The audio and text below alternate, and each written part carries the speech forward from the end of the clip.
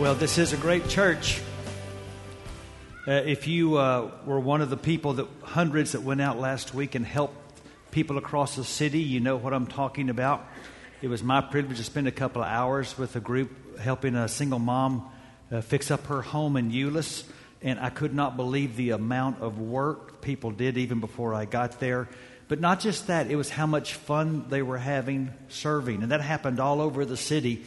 And then I just cannot thank enough the people that volunteered to work on this garage sale this past week. It was immense. Hundreds and thousands of hours went into that experience, and it blessed a lot of people, and it gave our children a great example.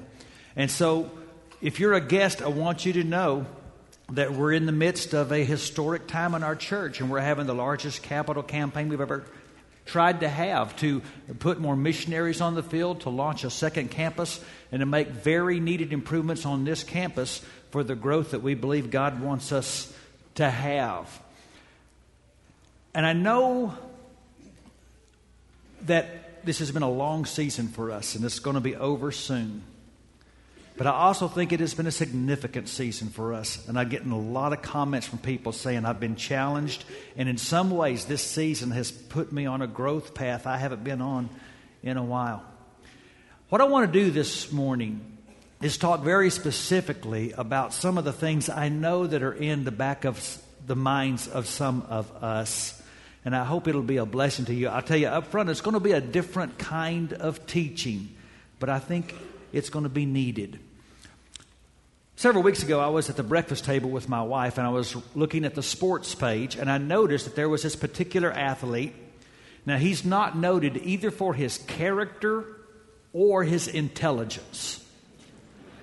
And he was announcing his engagement to a very beautiful actress. And I've noticed this phenomenon before, and I never have understood it. And so I said something across the table to my wife, honey, how is it that the biggest schmucks wind up marrying the most beautiful women? She said, well, thank you, dear.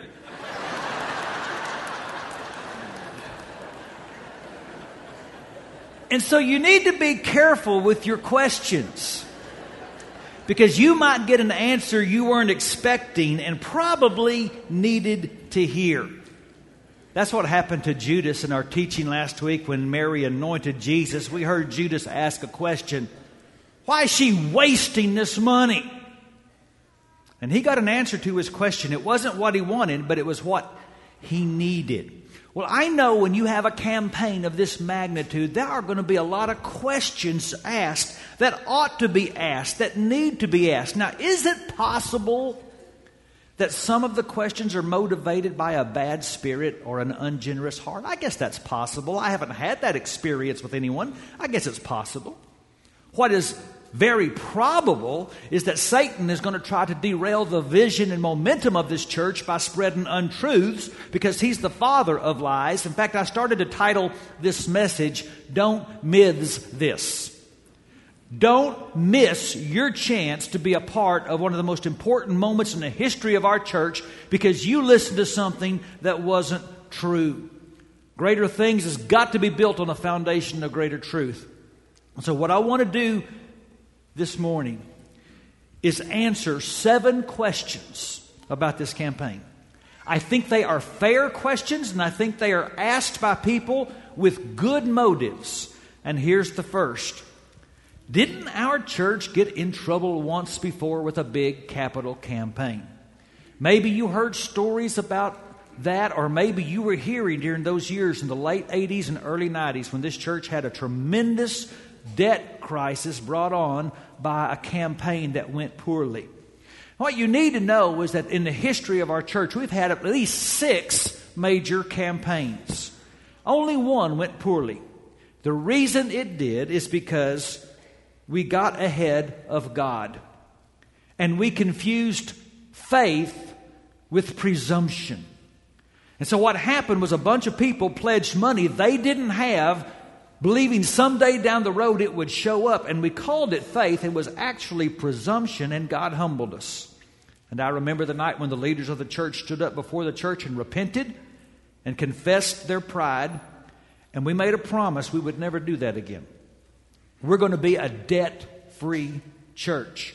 And we implored all our families to do the same thing. You remember last spring when we had the Andy Stanley small group series, we said, get your house in order before we get this house in order. Now, some are going to say, well, don't the elders know that the economy's tough right now? Of course they do. But think for a second. Are you implying if we had waited a few years when the economy was better, it would be easier to sacrifice then? Because if it's easy, it's not a sacrifice. It doesn't matter when the campaign happened. We were going to ask you to sacrifice, and sacrifice is always hard. If we had waited a few more years, everything we wanted to do would just cost a lot more money. Here's what I want you to know. We are not going to borrow money to fund this vision. And we don't want a single family in this church to go and borrow and go into debt to be a part of this campaign. We believe God has already provided all the resources we need to fund our mission. Our challenge is going to be, and our privilege is going to be, to reallocate what He's already given us for a more kingdom agenda. Which I think leads into another question, and that is, why is the church always talking about money? There was this American that went on a vacation in Mexico in Acapulco. He was walking down the sidewalk, and he heard a mother began to scream, and he turned around, and in broken English she explained that her child had just swallowed a whole lot of coins. He picked that boy up by the ankles and began to shake him, and every single coin down to the last penny came out of that child's mouth. And the mother, again in broken English, was so grateful. She said, "How did you know what to do? Are you a doctor?" He said, "No, I work for the United States Internal Revenue Service." Only twice in 30 years have elders ever called me in and told me to preach on something. The first time was, and I've been preaching about 5 years, and my elders in Abilene called me in and said, "You've never in 5 years talked about giving him money. It's time." Why would I not talk about giving him money for 5 years? I was afraid that people would think that's why I was doing ministry. And that's why I wanted their tithes and offerings, because it was about me. I was wrong. Now be fair. These sermons have not primarily been about money or giving. They've been about discipleship. But I wouldn't apologize if they were about money or giving, because the Bible is the source of my sermons, and the Bible talks a lot about money. Why? 2 reasons. Number one, because Jesus wants your heart. Just read the Gospels, and you've heard me say this before, 1 out of every 6 statements of Jesus is about money. 1 out of every 3 parables is about money. Jesus talks more about money than any other subject except the kingdom of God. Why? Because He understands that money is the chief rival to the kingdom of God. He said in Matthew 6:24, "No one can serve 2 masters. He'll either hate one and love the other, be devoted to one and despise the other." Notice He doesn't say, "So you should not." He doesn't say, "You must not." He says, "You cannot serve both God and money." He speaks of money as a rival god that's vying for our allegiance. Money is not some neutral commodity on a shelf. Money is used by Satan to steal our hearts from God. And the only way to enthrone God is to dethrone money. And the way Jesus says you do this is not to take a vow of poverty, but to take a vow of generosity. He says you can actually direct your heart toward the kingdom of God by putting your money there. Matthew 6:21, He says, "For where your treasure is, there your heart will be also." And you remember I taught you, He does not say, "Hey, just put your heart there and your money will go." No, Jesus said, "Put your money there and your heart will follow." Why does the Bible talk so much about money? Because Jesus wants your heart. And second, because the kingdom needs your resources. Because salvation is free, but ministry is expensive. We can pray all we want about a Christian university that will change East Africa, but not one single brick will be laid until somebody raises some money. We can all agree it's a great idea to have 21 missionaries, but not a single one can stay on the field unless somebody sends them some money.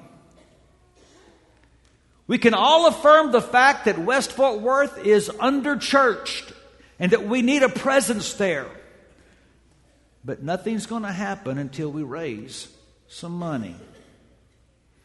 This is a principle all through Scripture that if you want an increased harvest, you have to increase the amount you spend on seed. That raises a question then. Is this all about numbers? Yes. That was easy, wasn't it? Yes, this is about numbers. I don't get the person who says, well, I'm just not into numbers. Numbers are people. And people matter to God. How can anyone read the book of Acts and say God doesn't care about numbers?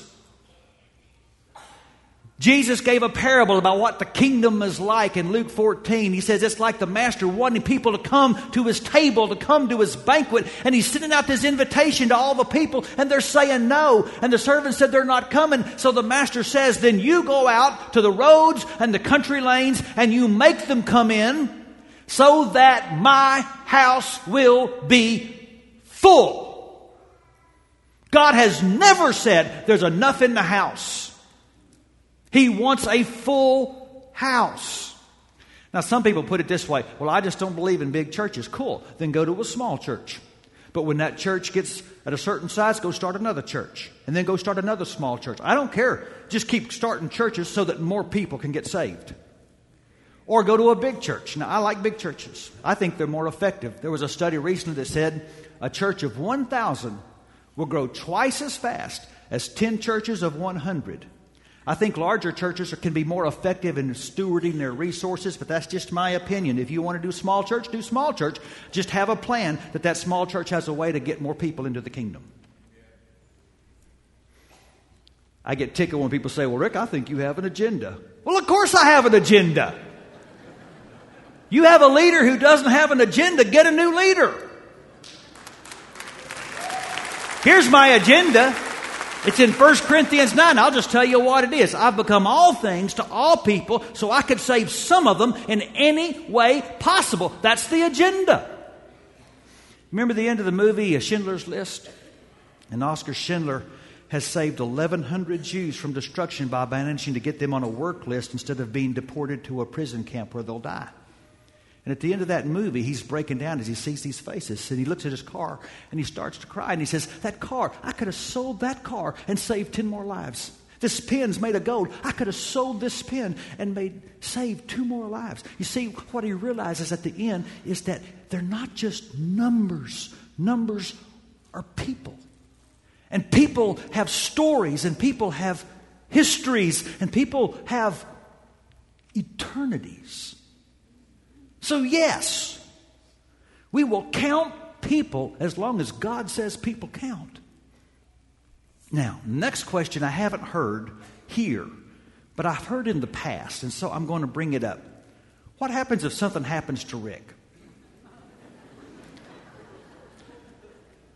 Well, what if Rick has an affair and gets divorced? Well, first off, I'm not going to have an affair. And second off, if I did, I wouldn't get a divorce because it's legally impossible to divorce a dead man. Did you know that? You cannot do that. What happens if Rick dies? Well, my favorite answer to that, Bob Russell said when he was in a campaign at his church, people kept saying, well, what happens if Bob dies? And finally, one of the oldest ladies in the church said, well, we'll bury the dude and we'll go on. Let me tell you something. This church had a Christ-exalting agenda before I ever came here. It'll have a Christ-exalting agenda after I'm gone because Rick has never been the head of this church. I'll tell you something. I would like,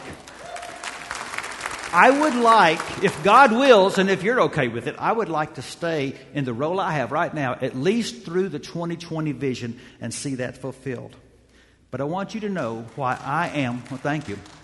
My mom's clapping from heaven.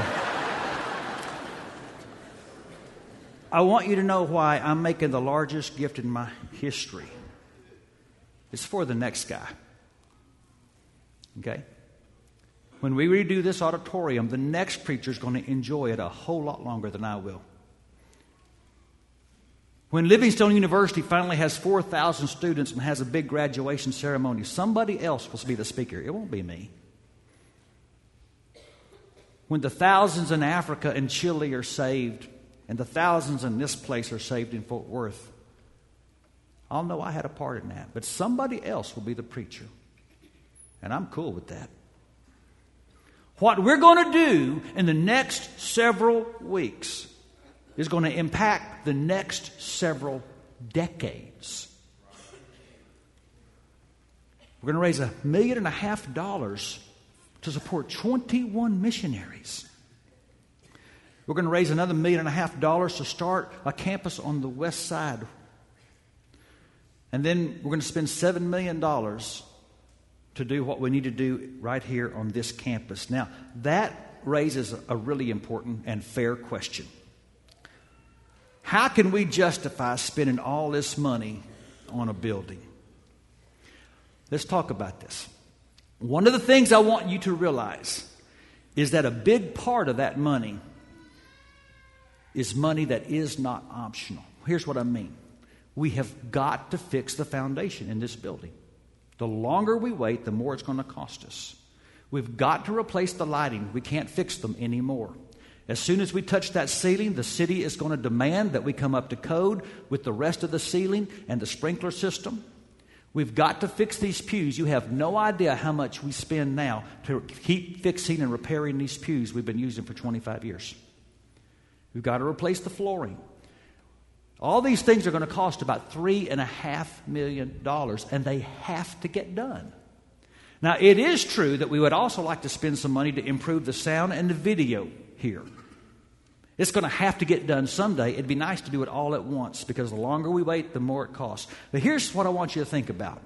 We can sit around and we can focus on how expensive upkeep is, or we can focus on why it's necessary. Because this building is used for so much by so many. This building that we enjoy because of the sacrifice of people like you saw on the screen has been an amazing ministry tool for over 25 years. Did you know that we schedule this building over 440 hours a week for ministry? Only about 100 of that is for worship and Bible classes. Over 300 hours a week, we're using this building somewhere for ministry. You think about all the people here that have been saved.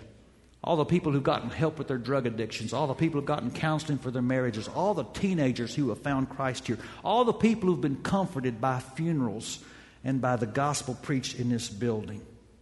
It's been a tremendous tool. Now, I'm going to go on a small mini rant, okay? Just to give me a small one. I have a problem with people that like to bash buildings and sound super spiritual. I just don't believe in spending money on buildings. Their whole life has been blessed by buildings. They went off to college and got educated in buildings that cost millions of dollars that their parents and grandparents sacrificed so they could be educated in. Then they come to a church like this where their children are blessed, and they're blessed by this tremendous tool that somebody else sacrificed so that they could enjoy, and now they're going to tell me they're not going to sacrifice so the next generation can enjoy it too? I think that's a little bit selfish. Okay, rant's over. The real problem isn't buildings. The real problem is consumerism. And I think that's fair. I think it's fair to be concerned about a culture that wants to just come to a nice church building for 2 hours and get entertained and then forget about Jesus the rest of the week. I think that's fair. So the question we got to face is, how can we justify spending all this money on ourselves? Let's talk about that honestly. Look back at the history of our church. The last capital campaign was in the year 2000, and we raised $4 million. We did no borrowing to build our youth center. In the next 5 years, we gave $14 million to externally focused initiatives to bless people who don't come to our church. Then in 2005, we announced our 2020 vision. From 2005 to today, this church has given $31 million to people who don't come to this church in the name of Jesus. Now, let's look at our current practice. Because we are a debt-free church, right now, very few churches in America can say this, over 50% of our budget goes to bless people who don't currently attend this church. See, it's not either or. Either we're spending money on ourselves or we're spending money on someone else. It's both and. What we're doing here to grow and make this church healthy is creating resources to bless other people. And I just want you to look ahead. This money isn't for ourselves. This money is for the 4,000 people who aren't a part of this church yet, who are going to come and join what's happening in Jerusalem so that we have more funds to fuel the vision to reach Judea and Samaria and the ends of the earth. One last question. I'll get real personal. Do you feel like you've led this campaign the right way? I don't know. Never done one of these before. Nothing of this scale. I know this campaign was birthed in prayer. I know it's been carried along by prayer. I know when the vision was formed in the hearts of me and the elders, and I know how we prayed, I know how we fasted, I know our motives were pure, I know that our only heart's desire is to see God glorified. I know I've tried not to use manipulation or guilt in my preaching to get you ready for this campaign. I know something else. I haven't followed the advice of the experts. We have not run this campaign like the professional church fundraisers say we should have run it. We haven't hired outside consultants. Everything we've produced, we've done in-house. It hadn't been very slick. It's been sincere. I haven't gone and strong-armed anybody, taken anyone to lunch and told them how much I expect them to give. What I've done every day is pray that the Holy Spirit will do a serious work on your heart.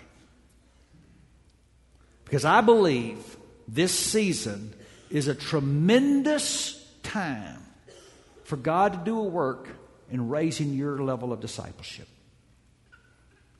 To make you ask really hard questions about how much you're invested in the mission of God. And that's what I care about.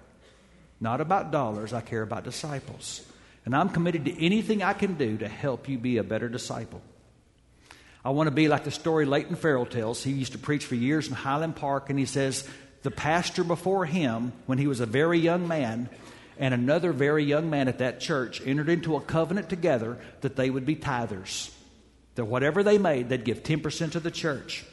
It was a long time ago, and that young man, his first year, he made $10,000, and he gave $1,000 to that church. But later, he made $100,000, and he gave $10,000 to his church in Highland Park. And then God blessed him. He made $1 million a year, and he gave $100,000 to that church. But then the day came that he made $6 million one year. And he just could not bring himself to give $600,000 to a church. Now, by this time, the pastor that he had entered a covenant with had moved on to another church. So he called him up and said, I need to come see you. So he got in his car, drove to see his old pastor. Came into his office and said, I made $6 million. Remember years ago we made that promise? I cannot write a check for $600,000 to a church. His old friend, the pastor, got down on his knees and began to pray. And after a while, his buddy said, are you praying that God will let me out of my promise to tithe? He said, no, I'm praying that God will help you make $10,000 a year so you can go back to who you used to be.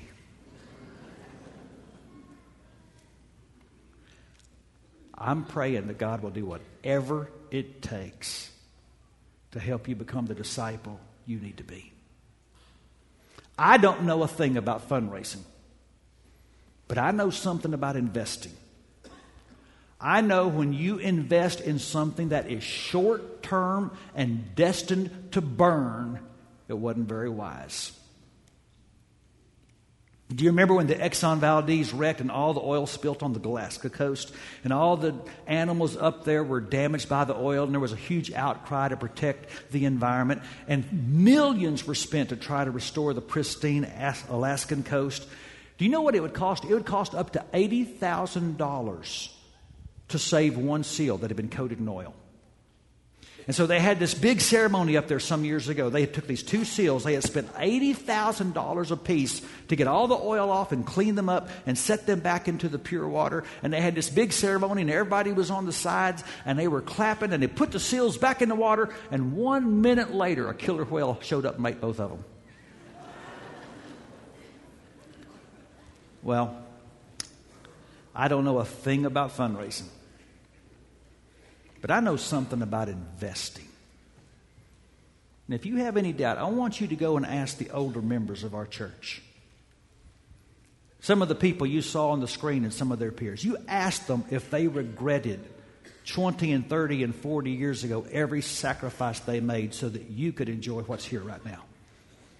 Every time they hear about a marriage saved or another addict helped or another person get baptized or another child talk about Jesus. Ask them if they regret one single sacrifice they made. I think you're going to be encouraged and challenged by their answers. And I got a question for you. I think it's a fair question. Am I basically a consumer or a contributor at the Hills? Am I basically just someone who comes and takes and leaves? Or am I contributing my heart and my time and my money to the mission of God in this church? Maybe God is using this campaign to get your attention, to help us realize we exist for His agenda. He doesn't exist for ours. Some of you remember the name of Fred Craddock, well-known preacher. When he was a young man, he said the first church was in this little bitty town in Oklahoma, just 450 people in the town and 4 churches, neither one of them very well attended. He said the biggest attendance in town was the local cafe where all the guys went in their pickups to drink coffee in the morning. And the patron saint of that little town in this wheat farming community was named Frank. Frank had nothing to do with God. When Fred met him, Frank said right up front, I work hard, I take care of my family, I mind my own business, and everything else is just fluff. He was saying, don't go there with me, preacher. So you could imagine Fred's surprise when at the age of 77, Frank showed up one Sunday, presented himself to be baptized. And later, Fred was able to ask him, Frank, do you remember when I met you and you said, I work hard, I take care of my family, I mind my own business? And Frank said, I still say that. Well, what's the difference? And Frank said, well, now I finally know what my business is. It's true. Most people only live for themselves. But it's also true that what we do for God is the only thing that will last. And my prayer is that you will live for a greater truth. Let's pray. Well, Father, this was a different kind of teaching. But I know just based on the feedback I got last night, there's some people here today that really needed what was said today. That really need to wrestle with where their own hearts are. Father, we want to be open to whatever you want to teach us right now. Because we all have some growing to do. None of us has arrived as lovers. None of us has arrived as servers. None of us has arrived as givers. So do a work in us. And help us, God, not to be afraid of the Holy Spirit's call to a deeper commitment.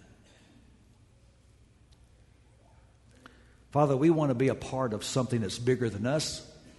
We want to be a part of something that's going to be bearing fruit decades and generations from now. We want to put our treasure in heaven. You didn't keep your best, God, but you shared it with us.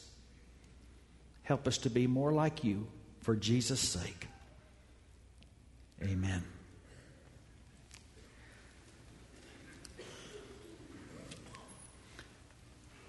God doesn't need your money, but He absolutely wants your heart.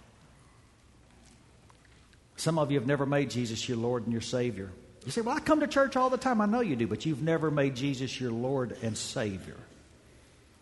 Jesus is your hobby. He's not your obsession. God wants that to change. And for some of you, that actually begins with the public statement, I want Jesus to be my Savior and Lord. I want to be baptized in front of all these people so that they will know I'm serious about it. I want to be His disciple. And this is the morning to do that. So let's stand up and you come right now while we sing.